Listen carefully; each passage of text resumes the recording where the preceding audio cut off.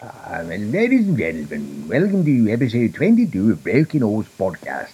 I am Dr. Lewin Hines, the posh southern one, and I will now introduce my northern monkey sidekick, Dr. Aaron Jackson, who will tell you all about our guest today and what you can expect from another sizzling episode of a rowing podcast described by some as being a podcast about rowing.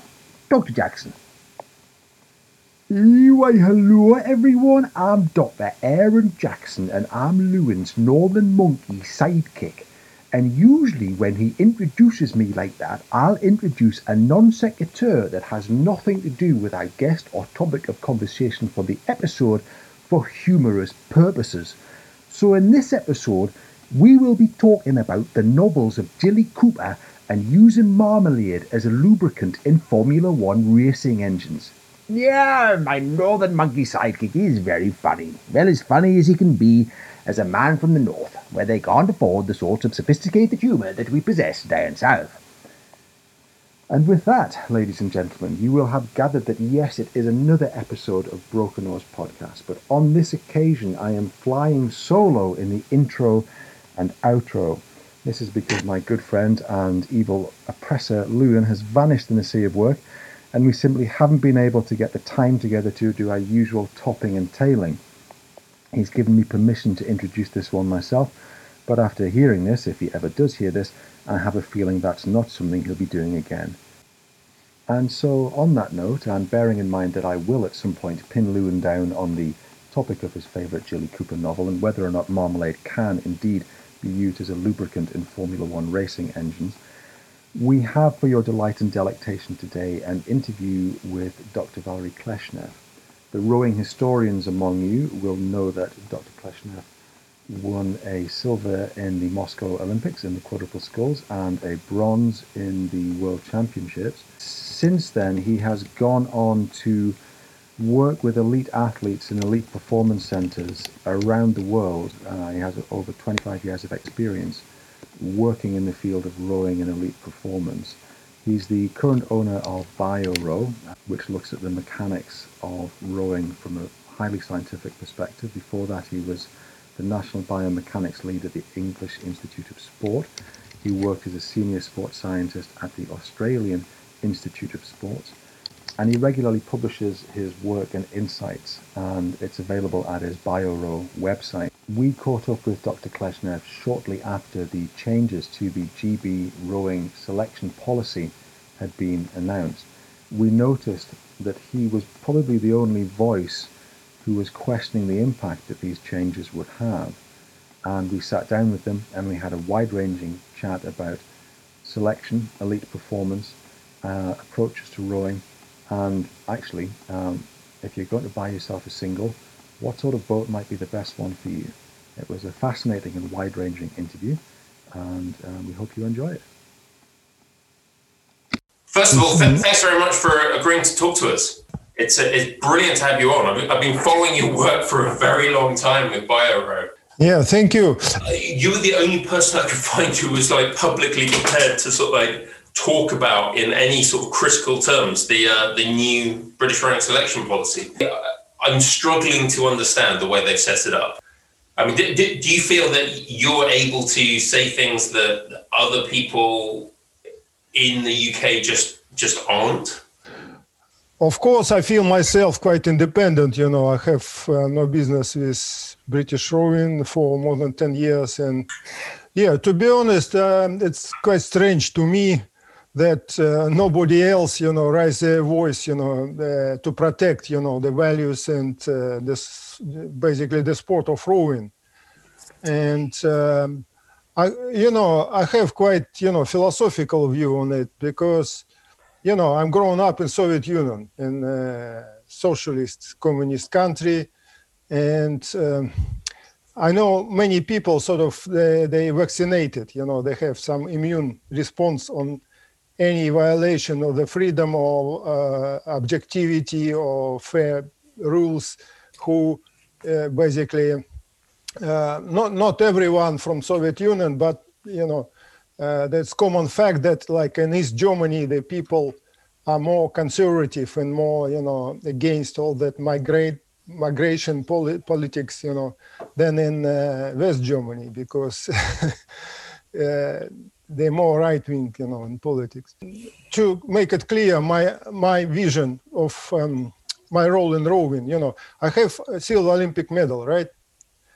In 1980 Moscow Olympics in the quad. Consider it as my debt to rowing. It's not my asset. I'm not expect the people still pay me for that medal and give me more awards. The most important, rowing helped me to build my character and make myself what I am now. So now I have to pay back that debt to rowing as a social concept, as a to maintain it as a in the state, because without, if it would not be rowing, for example, I would be talented. Of course, it was my hard work, my stamina and my qualities. But let's say I would have that talent, and not in rowing, but in something like, I don't know, other sports like whatever, powerlifting, which is not Olympic sport, or whatever. I wouldn't have that recognition, and I wouldn't have that infrastructure and that culture of rowing, which gave me a lot. Many thousands and millions of young kids, And to be honest, I think it's really a shame, because I think Great Britain has much more Olympic champions than me, much more, with many more medals, If you take only Steve Redgrave, Pinsent, Catherine Granger, they're celebrities because of rowing. Why are they silent? I don't really understand. I'd say that whole idea is something that me and Aaron are becoming increasingly aware of. People don't really want to, literally rock the boat in what I think what you could loosely term the British rowing establishment, which isn't just kind of British rowing as an organisation, but kind of the entire culture surrounding rowing. Do you feel, Valerie, that there is a somewhat, maybe the reason why there hasn't been a backlash against the new selection criteria, or people speaking out and challenging it, is because there's something of a conservatism with a small c, not in a political sense, but in a kind of a towing the party line among what Lewin's identified, not just British rowing as a sporting organisation, but the whole kind of cultural context and historical context that surrounds it, that's quite entrenched, might be the wrong word, but is somewhat reactive to change. I think British rowing has great history. It began as amateur rowing association. It was probably the first, and basically Great Britain is origin of modern sport, because all that clubs movement and how they call it, amateur sport. And it's still amateur, because 6 years, like when my youngest son, Victor, grown up to 14, I helped him, to do rowing in Maidenhead Rowing Club for 6 years. And we have no support, whatever, not from government, not from British rowing, nothing, not a penny. Nobody came to us from British rowing and said, look, guys, what you are doing? How can we help you? So it was completely self-sufficient, and even it was Maidenhead Rowing Club, they have no salary, no paid position for coaching. So I supported my wife to coach that group. And we made the best junior sculling, boys sculling program. We had 1 year, I think 2017, we had 5 single scullers in the top 12 in the first 2 finals at selection regatta, 5 singles. And the second best club, I think it was Leander, they had only two, and we had 5. Yeah. And then what we found, one of our guys came 4th in a single, and they said, no, you are not, go away, you are not in national team, you go to Coupe de Jeunesse, but not to the Junior Worlds. And next year it repeated again. Another guy came 4th and not selected. to me, it's complete nonsense. Again, going back to Soviet Union, I would understand it there because, like in socialist country, basically all clubs, sporting clubs, they're government-based. The coaches and even athletes get salary from government. They're basically government employees. So some government boss can control them and can say, okay, do this or don't do that. But here, completely free country, not completely, not amateur-based, self-sufficient junior rowing, and then someone sitting on a government salary, basically getting money from our pockets, on taxpayers' money. They take that guys and said, "Good, you are. I think you are good. You are not good. Even you are." Have shown good results, at selection regatta. And the most not understand. I don't understand. All people not happy with that. All coaches, athlete rowers, but they're silent. Why? They're not depend anyway from British rowing. They just should, from my point, they should stand up and say, "Stop! Look, it can't work in this way. We are your clients. You are our service provider, from British rowing. You have to help us." But in fact, it never happens. I don't understand what was going on. Are you arguing for, if it's going to be completely loosened up to the clubs, let the clubs do it? Are you arguing that it needs more government it needs to be one thing or the other, but not this kind of mix mash of the both? I think it could be mixed. There is some other country, if you take, for example, United States. The junior rowing is very similar. Elite rowing is different. In this country, in UK, we have government-based system of elite rowing, but junior is very similar. And for them, the selection regatta is sort of it's by law. They eligible to if they selected a selection regatta, there is they even court cases in United States. People bring to the court those officials who break the rules of selection regatta. They took some other people and not selected the winners. I know it's people say it's two nations divided by common language. About United States and Great Britain, but you can look in other countries, Germany, or and we are not only a rowing nation, and what's going on, to me, it's counterproductive. It's really not good for development of sport of rowing. Let's talk about what the selection policy was, and then let's talk about what it's turned into, so that we're kind of looking at what it's moved at. If I'm wrong, Lou, or Valerie, then jump in. But my understanding was that we have a somewhat centralized system now. We have the base at Caversham. Since the advent of lottery funding, there are very clear pathways up to the elite level from clubs, from the World Class Start program. There's a series of trials and trial events. And if you meet national selection criteria, you're then invited to train as part of that. Is it then a case of once you are in the squad, coaches then decide which boats you go into, and then you kind of move towards World Cup events, World Championships and Olympics? That's my understanding of the current. The coaches have the final say about who goes where and who does what. To my knowledge, and I've spent quite a few years. I spent 7 years in Australian Institute of Sport and 5 years in English Institute of Sport.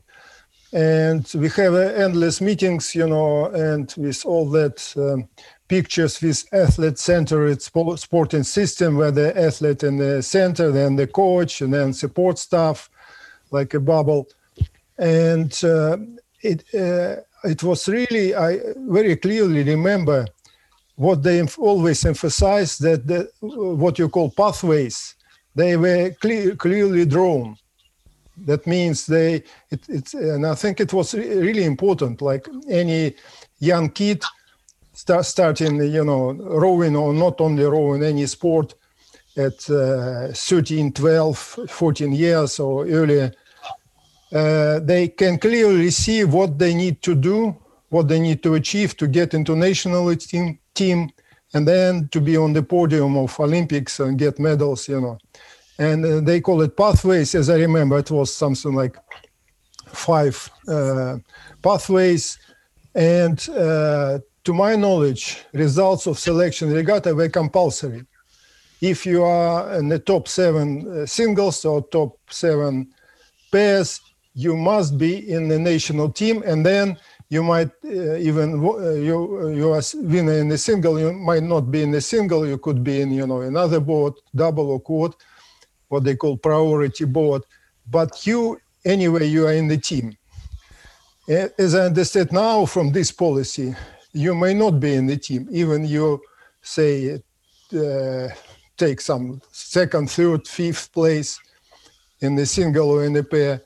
Someone subjectively can decide, okay, you are not so good, yet you are not fit and proper person to represent British rowing, and someone slower in the small board is better, person to represent us internationally. That's my understanding of the policy, because at the moment you can meet all of the old physical selection criteria, but then these kind of softer criteria, if you don't fulfill those, you may still not end up in a boat, even though you've met the physical standards. Yes.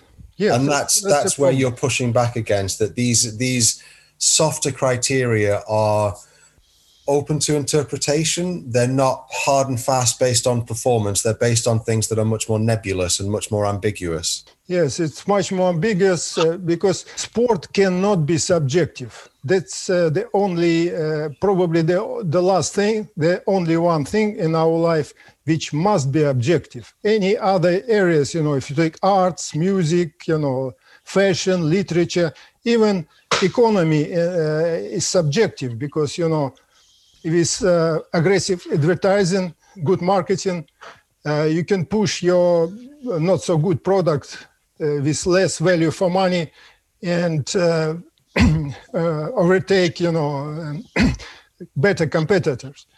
And politics is, I think it's also subjective because people vote more or less, on the sport. Even, figure skating, they had a significant problem with judgments because, it's artistic sport. And they faced exclusion from Olympic Games. But they changed rules a few years ago. Now they have world records scores, in figure skating.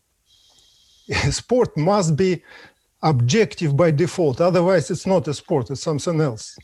I'm not sure what medium you put out the statement, but you were really quite scathing about these subjective factors that seem to creep into the British rowing selection policy, which is, it's the selection decisions, I think, that you might be referring to when you're talking about factors relevant to team balance and harmony, factors relevant to the athlete's combination within a crew, including but not limited to compatibility, personal or attributes and attitudes. My understanding, this is false interpretation of team playing approach, because these days team playing is very popular term, everyone wants to be team player. If you are not team player, you are not so good person, maybe. But, from my point, real team is when the people get selected based on their, merits, and then they found the way how to collaborate in the team. Every member of the team had their own role, and they hold it strongly, not weak team player. And weak team players cannot make the good team, it's obvious. Yeah. And I think most of the people understand it wrongly. Okay, you cannot raise your voice against something because otherwise you are not team player. Sorry, guys, there are the rules of the in the team as well. And I think that in terms of selection, athletes must be selected, and then it's secondary task of the coach to make good team from them. because anyway, they, like a national team, they come in from different clubs, from different areas. They have different, background, and you cannot expect compatibility straight away. If you mix 4 singles in the quad or 8 guys in the 8 in the national team, you cannot expect their friends, and make good team. That's the job of the coach, to make good team. We talked with Andrew Triggs Hodge just before Christmas, and he talked about sometimes you can put everything on a spreadsheet, but a great coach, and he was talking very specifically about Jurgen at this point, had an understanding of the intangibles, but he knew could be built into a great crew. Is that what you're talking about? That you pick on performance, and then the secondary job of the coach is to go, well, these people will work well together. They've got the physical criteria, but they'll work well together, and I can build them. Yes. We just heard Jürgen interview with Kroosy, with Martin Kroos a few days ago. I hope you've seen it. And he said very clearly, I always, rely on performance in singles and pairs, and allow them to choose the winners in the singles and pairs, what they want to do. Do they want to race in the small boards, or they're happy to go in big boards? And I spent, more than 5 years with Jürgen, and I think it was absolutely clear selection criterion, selection regatta, top 7 plus 1 spare, single or pair. And that's it. That's national team. And then you may put the best priority board, let's say 4 best pairs, or you can judge them on ERG score, or you can do seat racing, whatever. And if someone unsuccessful with seat racing, and they can still can compete internationally, but maybe in a less priority board, they had less chances for medals, but still have chances. They are still members of national team and have that chances. Yeah. So there's an element of team building, because you have to create the crew, and as we know, crews you don't just jump in a boat and it's there straight away. But the team building is based upon objective criteria, and what you're concerned about is we appear to be moving towards somebody's subjective judgment of what a team or a top boat looks like. Yes. I just repeat again, there is 2 stages of this process. First, selection, and then team building. And you have to complete the first one, and you have to have clear criteria for selection. And then you have to have some, methods or system to make a team from selected athletes. And it seems like you're very concerned that almost this is going the other way around. Yes. The people are focusing on team building before athlete selection. I don't really understand what those people from British rowing, they are focusing on. And also bad thing, they are anonymous, It's another very bad point from my view, because nobody is responsible for that selection criteria. So, for example, in a few years, performance would degrade, going down, and who is responsible? Cannot blame anyone. This is something that I was really, really concerned with, and I'll kind of impose a view that I almost had, that so very much there was kind of a pyramid of responsibility, with Jürgen right at the top up until the point that he left. Now it seems that has been changed completely. If I look at the structure, you don't have a head coach of British rowing. You have a group of head coaches. It almost seems as though this one interpretation of changing that system from where you had a head coach who essentially made decisions and took responsibility for those decisions, it's a way of any one person being able to avoid or to diffuse responsibility for anything that goes wrong. Yeah, to my knowledge, this is called leadership, and we definitely see the lack of leadership, in British rowing. There is no clear leader, and There is no person who say, okay, this is the way to go, and I'm responsible if for this decision. I do not see this sort of person. They basically they probably were selected as a good managers, and I know the performance director from other sport, from triathlon or Brendan Purcell. So they probably got the job based on his management skills, but in fact there is a manager, but also it must be a leader. Like in politics, there is like performance, and there's a person leader who makes the pathway of development, and I do not see that person, because performance director now I have to pay respect again to David Tanner. He was that person. Even actually he fired me from Sport Institute. I'm still have very great respect to him, because he was real, moving power of British rowing, and he has his own ideas. He could make mistake, but everyone make mistake anyway.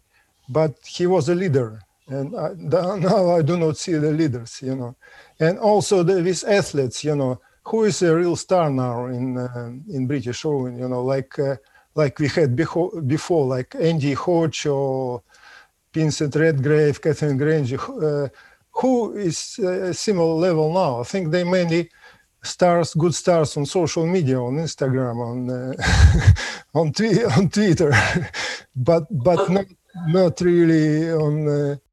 What you're saying is, one of the things that maybe made British rowing a success is you had people like David Tanner or Jürgen who were prepared to take it on, take responsibility for going in a particular direction.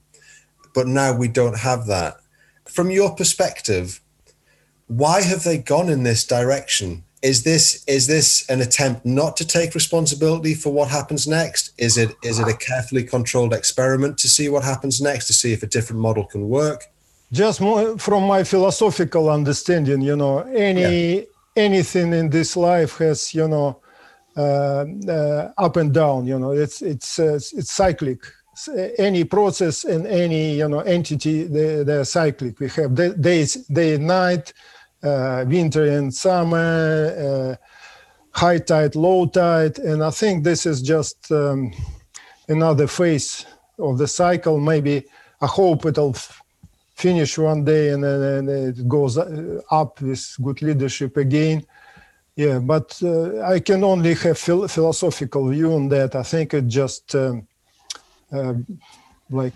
bottom of the cycle, bottom phase of the cycle of British rowing, and then it should be changed for better and go up again. I think it happens everywhere, any country. If you look, starting in Australia, they established their sporting system after 1976, complete failure, no medals, no Olympic medals at all. And I think similar in British rowing, 1996, I think it was only one medal of Steve Redgrave, yes. And then they made that lottery-funded government system, and it helps to improve significantly the sporting system. But, there is some probably internal contradictions in the system, bureaucracy, all the things. I think they play quite negative role in the development. I think that's what happened. I mean, that kind of, again, it almost seems like the new selection criteria. I would say that I think a huge number of people in the community that is British rowing haven't read the selection criteria. They might have read the so we have a new sort of there was a press release, but then you actually have to click through on the press release to get to the actual kind of the list. It's 10 pages long of how these things are going to be done. From what you're saying about this concern that if you speak out, your athlete or even yourself, you cannot be selected That almost seems worse with these selection criteria, because you can say it's like, oh yeah, this person is not going to contribute to team balance and harmony because they're speaking out against the idea. They may not say, of course, they wouldn't say like that. You are speaking. Well, they say something else. There's something your own style, or you're some. And if you know how that seat racing is performed, that's completely. You can't check basically what they take on stopwatch, and it's not official regatta. And just from my experience, I haven't heard anyone who is happy with, like British rowing at junior level. Everyone is saying, oh, and to be honest, the way they work is completely nonsense to me. Like they even don't ask rowers and coaches what they need to do. They just send a circular letter and saying, okay, we are sending on Junior World Championship double and quad. That's it, full stop. And my son was like 15 seconds faster in a single, and we wanted him because it was his second year in juniors, and he already had silver medal in the quad. We wanted him to compete in a single. They didn't discuss it, and I spoken with David Purcell and said, look, what's going on? To me, it's complete nonsense, but nothing happened. He got his second silver in the quad, and I think it was step back for him for second year in juniors. But anyway, it's still puzzle to me. If you have more questions, I'm still thinking what's going on and how it can be changed, and looking at all that, what's going on now with that COVID and restriction of freedom. I'm, many times I have sort of deja vu. Like now, where am I? I'm in Soviet Union, or am I in free democratic country? And I have it many times, like many associations with my time in that socialist country. So there's a lack of accountability and transparency. Is that what you're reading, Lewin? Yeah, I mean, my question for you, Valerie, would be, what should they do differently? What would be the thing that you would say, right, how are we going to change this? I think we just need go back to basics, and look back into what the people write in the vision and mission of any organization, on the website. I told you I have some experience working in that system, and I know it must be vision and mission, and then you have purposes and targets. So I think the mission is developing sport of rowing for British rowing, right? So let's start from that. How are you going to develop? You got a job on basically on taxpayers' money on British rowing. Anyway, the lottery funded, but we know that it's only 10% lottery money. It's 90% from taxpayers' pockets. In my time, this time it could be different. I don't know, maybe less, maybe more. So, how can you help us for that money? You are a service provider. We are your customers. We are grassroots sport people in this country. We self-sufficient. We pay membership fee for the clubs. We buy boats, oars. We pay for regattas, for camps, for everything, for trailers. We are not asking money from you. How you can help us for money from our pockets as well? Is this your when we're talking about objective, subjective decision? Who are you to make that decision and to judge us and to say, okay, this is fit person and proper person, this is not.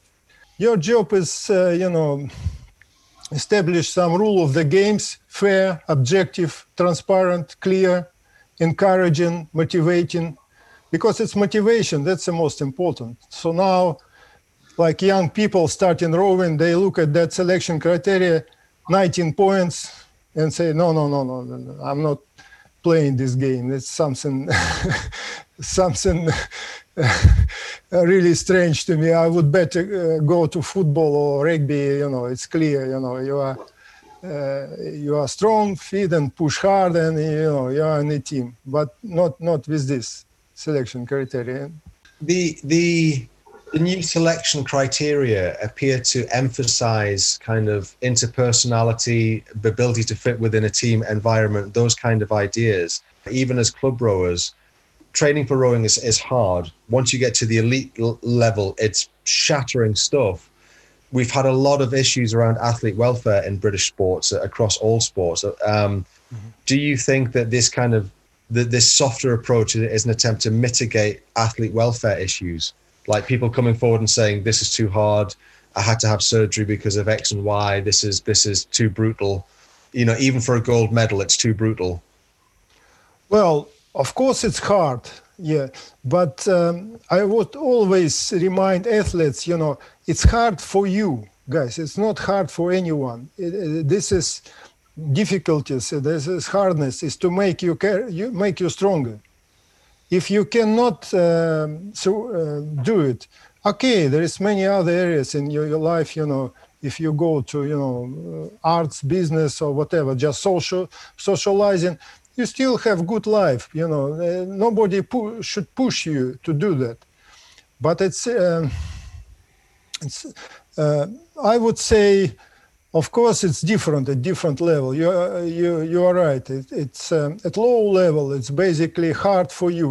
When at club level, when you start as a junior, the sport is good to build your characters and the fighting at that competition and strength of your character. I think it's really important. At elite level, it could be damaging. Of course, we know it very well. The training loss is so high, but I think it's still manageable, and you're going up and up and up. And if you're really talented, of course, you may have injuries, you may have overtraining, and it's another part. And I think this is where coaching skills are really important, to see, because it's another area. Very often coaches push hard athletes to train more and more, simply because they have knowledge. They don't really know how much is enough. They have no information, no feedback about the response of the athlete body. Are they overtrained or can they train more? And it's very simple. If coach don't understand physiology, training planning, biomechanics, and wants to be successful, very often they push hard athletes to do more hours, more miles, lift more weights and all that silly things. And that's what happens. I think that's really important to have good, knowledgeable coaches who really can make the best from the athletes, get the best performance at minimal or optimal amount of training. That's what's important. So you'd almost say that every coach needs to be tailoring the athlete's training program to the development of that athlete. Right. Where's the sweet spot? How do we find that sweet spot where you're developing the fastest at the lowest risk of overtraining or injury? This is basically the professionalism and talent of the coach, the experience and knowledge and everything, My understanding of good coach, like that's a person who, for example, in the morning, he line up the athletes before the session and look into their eyes and say, okay, you are good, you are going in the best board, but you have a rest today. You look not so good. Yeah, or you do something easy training. And that's, to my understanding, that's a good coach. Other way around, other coach say that every morning, let's train hard. We are the team, let's go, let's beat them, then, and I saw it very well, my guys, two older sons were in Windsor Boys. I came in the morning to the morning session. They had 2 sessions per day, and it's winter, early morning, darkness. Half of the boys sniffing, and they have running nose, and it's obviously they ill. Coach pay no attention to that, and it's very damaging. It could be very damaging for health, even young growers, and it could be chronic illness and all that problems created from that. You're based in British rowing, but not the company, but you are a man who lives his life within rowing in Britain. But you're from Russia. You have an outside perspective. You've presumably competed against British boats. Yes. We kind of have this belief that kind of like flourishes every 4 years that we are the greatest rowing nation in the world. From an objective perspective, are we really as good as we like to believe? I can confirm you are the greatest rowing nation, and that's why I'm here, because... Thank you very much. We weren't looking for the compliment. We were genuinely curious, but thank you. Yeah, that's the reason why, like, if you ask anyone in the street in Russia what's rowing, he would say, this is a paddling face forward, because people just even don't know what rowing means, because in rowing, canoeing also called rowing, but in canoe, Yeah. And here you have everyone knows what rowing is, and actually rowing part of the British life, part of education system and part of the culture, and I think that's really great.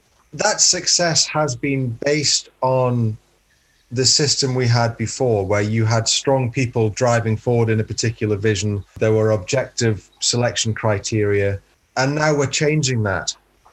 So if we are so successful, and we are known throughout the world for being one of the, if not the greatest rowing nation, why are we changing a system that worked for a system that we don't know if it'll work or not? Is it simply because we've lost Jürgen and he's retired? Again, I can answer only from philosophical point of view. To me, it's like endless process of a competition of people with hard skills and soft skills. People with hard skills, with good professionalism, all this knowledge and simply grip, simply stamina and they could workers, but they may not be comfortable, to work with. Yeah. And people with soft skills, they also want recognition. They also want, to be somewhere on the top in the position in the country. How they can compete. And then they try to find a way. This is exactly going back to selection criteria. They try to make, somehow the way to the top. And that's what happens in organization, in politics, in sport, everywhere. People who are less competitive, they try to find a way, and that makes the organization and system less competitive and worse. I think that's my philosophical point of view, but exactly why I don't really know, because I was not there, and I only can see from general perspective. We've had a chat with Martin Cross, with Crossy as well, and he was quite candid about the kind of struggles for someone like Steve Redgrave, who was very hard-nosed and pragmatic about what he wanted to do in the sport, coming up against the then British rowing establishment. He was so successful, not just because of his talent and his application, but because he was prepared to rock the boat and not toe the party line and and go, right, I'm going in that direction. And now we're moving away from that kind of strong driving, this is where we're going, to a, well, you know, a little bit more touchy-feely about things. We maybe haven't recognized our own history there. It could be cyclic process, but it could be, you know, some revolutionary things happens. I'm not sure. And looking at other things, you know, it's sort of definitely revolution happens now at the West. And many signs of that, we can see it. Even destruction of the monuments, you know, that's exactly what happened after Russian Revolution. They distracted the monuments, one monument, and tried to build another one. And we're toppling our monuments. We're pulling our achievements over into the street. Oh, wow. That should worry Steve Redgrave.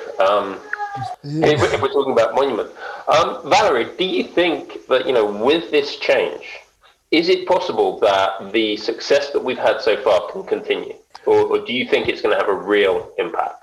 It's quite possible. The average level would be good, some not so bad, because, you know, the British rowing, it's really great sport, and it has a lot of potential, many people, young people, and still very wide basis, you know. But I'm not sure if we'll have so brilliant stars as Steve Redgrave and Pinsent and Cracknell and Kath Granger. I'm not sure, because this system definitely is not helping developing this sort of stars, and they may be rejected and kicked out in early stages or pushed down later. I'm not sure. So someone as stubborn or headstrong or determined as a Redgrave or a Cracknell or a Kath Granger might be deemed by the people doing the selection as being too headstrong and too stubborn and not enough of a team player, and therefore they won't develop into these monuments that we then build around and upon. Yeah, it's quite possible. Yeah, and also great performance is combination of talent of the athletes and great coaching, you know, as well. And looking at the coaches now, I'm not sure if they are so. I wouldn't say anything, but I definitely do not see people like Jorgen or Paul Thompson, or we had many good even Spracklin was. Not like he's very specific, but nobody can say that he was a. There's no star, really stars. Who is a star now again? Who is a coaching star? Or people who can be, you know, name is familiar and everyone recognize it. I'm not sure. No, I think it's more or less even sort of gray mass of people. They could be good team player, very comfortable, but work with. But I don't know. Valerie, just a slightly changed tack, something we sort of possibly skipped over at the start. For people who aren't as familiar, you know, I've been following your work for a very long time because possibly I have belief above my station in what I could achieve in rowing. But you run a company called BioRow. Could you tell us a little bit about that? What does it do? Who do you work with? How a club athlete could benefit from what you've done? Yeah, thanks for a very good question. Basically, I'm sport scientist, and my job is research and development in sport of rowing, and that's what I do basically the whole my life. After I finished rowing in 1986, I became PhD student and then defended PhD in 1991. Since that time, that's my main focus of my life is rowing research and development. I believe I have some skills to do it. I'm not too bad, say, in some physics and mathematics and programming and basic level, but anyway, I can do something in some engineering things. And this is what I do. anyway, doesn't matter where I am, in Russia or in Australia, in Great Britain. That's my is I part of Sport Institute, or now I work on my own. That's basically focus of my life. And in terms of rovers and coaches, my main job is basically to help them to improve biomechanics of rowing, improve technique efficiency, and achieve better results. And this is part what I call consultancy. Yeah, I work with many teams. Here in Great Britain, I work with many schools, colleges like St. Paul, Westminster, and Eton. And basically 2-3 times a year we do biomechanical measurements. That means we set the time session, usually at Dorney Lake. I put my sensors equipment on the board. They do a few runs, changing the crew or whatever they want to do. We have some standard test protocol. Then I process the data, print reports, and explain them and illustrate it with video. For every rovers, what's good for him or her, and what can be improved, basically, and for the whole team as well. Synchronization is really important, and I can measure it really accurately. This is my main part. That's how I help. Also, I work with many national teams from China to America. In America, I also work with clubs, Cambridge Boat Club and some other clubs. I'm visiting. Not this time, of course. We said COVID, it's all not so easy now. Yeah, but my quite long time clients are Denmark, rowing team, Norway, and also I produce measurement equipment for sale. So that sensors and telemetry system, many countries has bought it. Central and Eastern Europe, usually it's like Hungary, Austria, Bulgaria, Romania, they had my system, Serbia, and in Germany as well, and few guys in America, in Canada. And there's another part, because to make measurements, I have to produce equipment myself, because it's very specific. I can't buy it anywhere, not like these other sports sciences like physiologists. They can buy a heart rate meter or lactate meter in the shop. I can't buy specific sensors in the shop exactly what I need. So and it's quite big area because it's continuous improvement of the equipment. And the third area, basically research in the sport. I work with a few manufacturers of oars and boats. I had very good relationship with Wintec and Oarsport here in UK, with who, Wintec is, I think it's quite good. They produce very good boats. And my recent project was with Concept 2, with measurements of the blade efficiency, different types of the blade. And a few years before, I worked with them in terms of ergometers when they developed that new Dyna and new types of ergometers and these oars. So now we started again with oars with them. So it's also quite interesting area. So basically that's 3 areas: consultancy, development of measurement equipment, and electronics. I'm not producing electronics myself. I have a few contractors, guys who helped me to make that data loggers and other electronics. But with sensors, I usually just design them and then just send it to workshop to make. And the third area is research in these rowing equipment manufacturers. There's one thing that I remember, and sort of, I think that we've actually covered quite a lot of controversial territory in this discussion so far.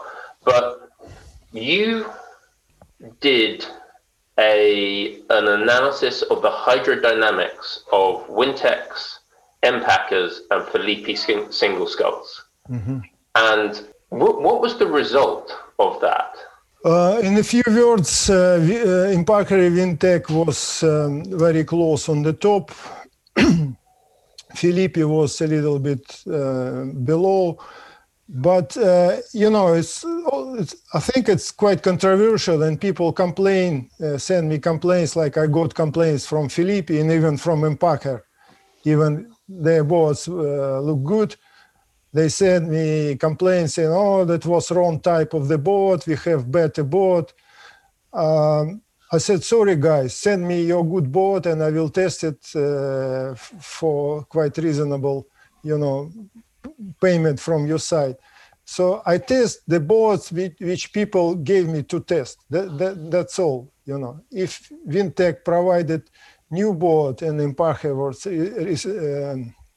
quite new, but Felipe was older type, and maybe the surface was not so good. It was, but and I never say all boards, all Felipe is bad. I never say that. I said we tested this board. I published the shield of the board, year of manufacturing and type of the board. It said, look, guys, we tested these boards and we got these results.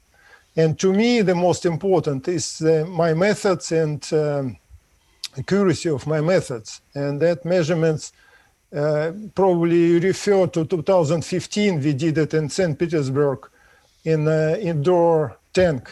Yeah, that was the one I remember. Yeah, and it was really valuable for me because it was my measurements, biomechanical measurements with my sensors. They confirmed with completely independent measurements from that guys with towing. They had that machines, and basically I've done my parts, left the board and went back to UK. And they did the measurements on their own with that board, just sent me results. I compared the data and found 0.99 correlation with my data and their data. So for me, it was very good confirmation that I'm measuring quite right, quite accurately. So that's my main interest. I remember reading that, and I think at the time I was really interested in single sculling. I was racing in singles, and slightly my jaw dropped because you had almost confirmed in two different ways that Wintecs were as good, if not better, at cutting through the water than what I considered, what had the reputation to be the best boats in the world, Empackers and Felipe. He's certainly a single sculls. Yeah, Wintec really good boats. They're designed by Klaus Filter, the very famous naval architect. And I used to row his boats produced in East Germany, in GDR, and even with low quality materials, they were quite fast. That means the shape was, it was no carbon fiber that time. It was basically just plastic and wooden structure and soft deck. And and now he has his own vision, a lot of experience. They more stable, I think, they are the boats.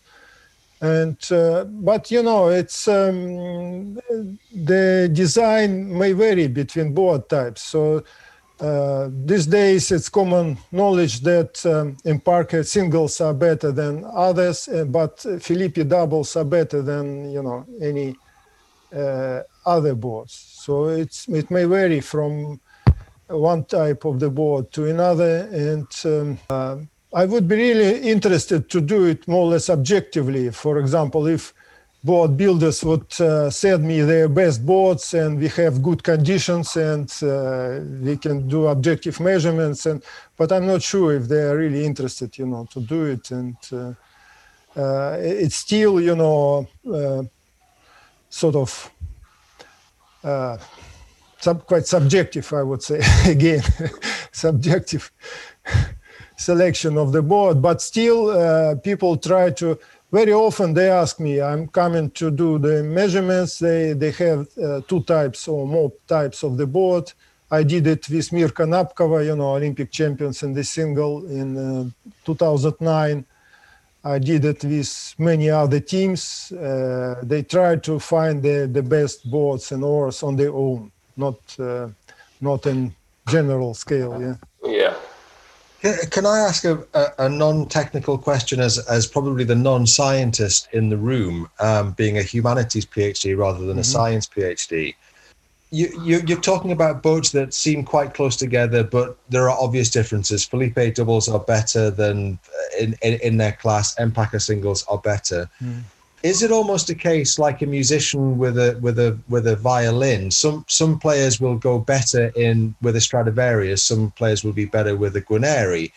Is there an element of fitting the athlete to the boat? So an Empaka might not be right for everybody because of a particular style or feel that an athlete has. Yes, of course, you're absolutely right. Yes, because the rowing speed is not only the quality of the board, which in fact is very similar.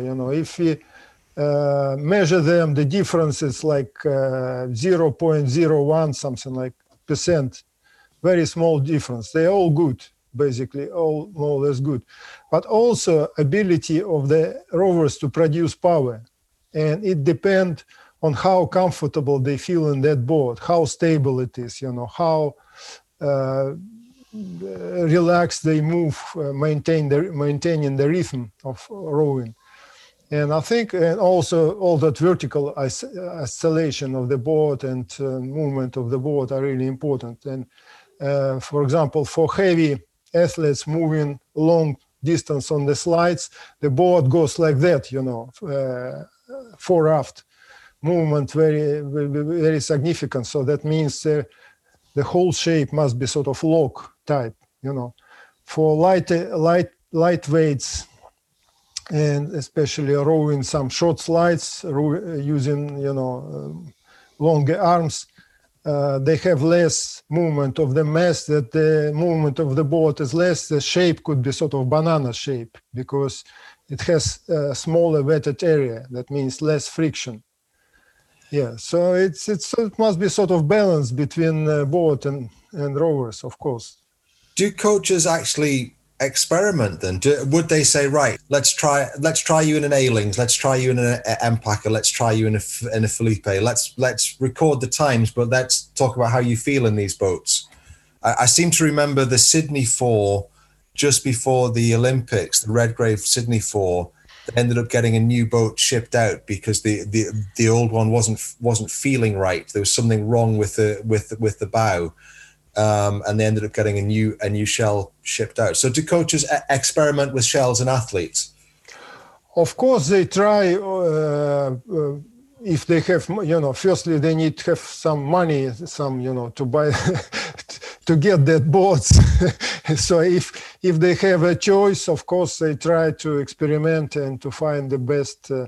At top level, it happens quite often because they have money and they may have a choice. And also these top athletes, rowers and crews, board builders offer it for free now. If you know that marketing strategy of Empaka and Felipe, they give boards for free to the best rowers for a year or 2 years, and then take it back and sell as a even more expensive price. Yeah, so top athletes, of course, they usually have a choice and they try to find the best board and oars for them, the most comfortable, the fastest, and most reliable. Just to give you an opportunity to let people know where they can find your work with BioRow, because you're very generous about publishing the results of what you do. Where could a club rower or an amateur coach, if they wanted to look at the work you've done, where could they find that work? You see at the background my BioRow website, BioRow.com. Basically, if you start from that, or send me email valerie@biro.com, and then we can start communication, and I can do my best to help anyone. I see this as my duty, to rowing, and I spend a lot of time, simply answering questions by email and just giving advice to rowers and coaches. But of course, if I have to, do testing and, spend my time with my equipment, I need some, reimbursement. I think that's a noticeable thing about you, that very much in what is a sport dominated by government funding, you seem to be making a living in the private sector. Yes, absolutely. Yeah, which is which I don't think a huge number of people can say that they do that. And maybe it's my nature, not everyone like that, but I really like my position. Even working for government for many years, very often I felt quite, uncomfortably because I always try to judge myself. Okay, I get my salary, that money. What I providing for my money? When you work for government, very often it's completely unclear what basically you're getting money for. And I felt really uncomfortable when driving in the morning to my office and looking at the van of builders or road workers who doing hard work for much lower salary than my salary. I always thought, okay, what I'm getting my money for? Yeah. I think what you've argued for throughout is, if we have this system that is based upon lottery funding and taxpayer funding, there has to be accountability and transparency, and there has to be measurable deliverables. And your concern, if I'm reading you right, Valerie, is that with this new selection criteria, we don't have the accountability, the transparency, or the measurable deliverables that we used to have, perhaps under Jürgen, when we had a different system that was driven by kind of a focal point moving forward in a direction. Yeah, I think so. You absolutely phrased it very well. I think it's exactly what you said. Yes. I have my moments. Lewin does all the heavy lifting, but occasionally I come out with a sentence that works. Yeah. He does the articulacy between the two of us very much. Valerie, from my point of view, I don't have anything else to ask. It's been a fascinating conversation. Thank you so much for your time. And thank you for coming on the Broken Horse podcast. Yeah, thank you guys. Thanks a lot for your interest, and hopefully we'll change the things to better. And that was Dr. Valerie Klezhnev joining us a little while ago to talk about changes to GB selection policy and what impact that might have on the way that the squad looks going forward, how crews are selected, and it raised questions of transparency and accountability and what actually drives successful programs. He also talked about what makes a good coach, that it isn't as simple as just picking the 4 fastest members of the squad and making a winning Coxless 4 out of it. One of the points he made was that what is often forgotten about Jürgen was his ability to blend people together into winning crews. Yes, he had access to superstar athletes and to dominant athletes like Redgrave and Pinsent and Andy Hodge and Pete Reed, but you have to be able to see past the physical characteristics and the erg scores and perhaps put people in a crew together where there are disparate personalities and there are different views on the world, and there may be clashes because rowing, as we know, is filled with strong-willed and stubborn people, and part of the coach's job is to blend that together to make it work. And having that empathy and that compassion and that feel for your athletes is as much an essential skill as your ability to analyze data sets and prognostics and force curves. And then just talking very openly about ideas that we've thrown around on this podcast and discussed with people like Jez Moore and Jennifer Say and Tristan McLaughlin, which is the unavoidable reality that the sporting success models that we have in this country are largely taxpayer funded. If you are old, as I am, you will remember a time before lottery funding where Great Britain didn't win a huge amount. And I'm sure that we've all enjoyed the gold rush that we've had since, but it's come at a cost, not just a financial cost. You only have to look at British cycling, which has been a slow motion car crash for most of the last decade. The way that British gymnastics has handled athlete welfare claims, to realise that not all is rosy in our garden. British rowing has been remarkably lucky in that regard. It hasn't had any major scandals attached to it. It hasn't had any major issues attached to it in the way that a lot of the other Olympic sports have.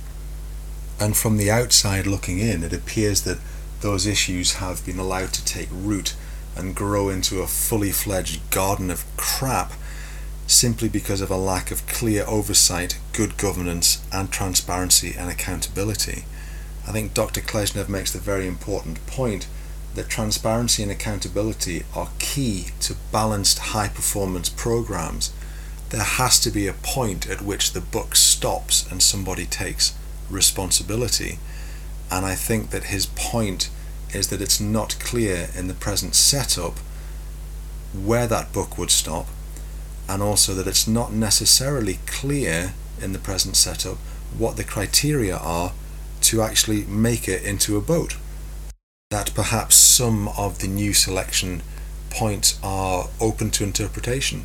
If one man's meat is another man's poison, one person's idea of what constitutes a good team player or a good team member might be radically different from another person's.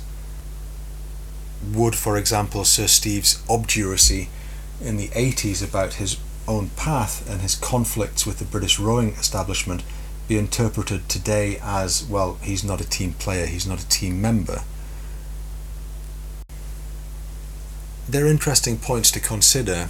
Looking at the recent European Championships, it looks like the squad is in good health, and whatever is being done at the moment seems to be working. To come back to someone like Jez's point, we've maxed out Jürgen's approach. Perhaps this is part of a new approach to touch on other levers that we can pull besides the effort lever to keep Britain at the top of the rowing tree. As Valerie points out, though, everything in life and history is cyclic. Empires rise and fall. Nothing lasts forever. And perhaps we have had a golden age of British rowing that we might not see for a while yet. We might be at the tail end of it. We might be starting another cycle of dominance. It's difficult to tell, but that's what makes our sport so wonderful to watch, as well as the joy of being out on the water and moving a boat. And on that happy note, if there are any manufacturers or people who deal with Vespolis and Wintex and M-Packers and Philippes, well, we can't possibly comment upon Dr. Kleshnev's scientific evaluation of your products until we get to try them for ourselves. So if anyone out there would like to send us each a heavyweight single for us to test, Lewin down south where he's currently drowning in a sea of work, and myself up here on the choppy waters of the Tyne where Durham University Boat Club's coach seems determined to kill me in his launch. If I'd wanted to go surfing, then I would have joined a surf club instead. Please send us a boat and we will report back on feel. I think that I may well be a Guarneri type of sculler, big, bold and romantic, and Lewin might be more of a Stradivarius type, which is kind of very, very intense, very focused and very precise. But we won't know. Send us a boat and we'll report back. Anyway, thanks very much for listening. Bow side holding, stroke sides heads under until the bubbles stop coming up. Over and out for now.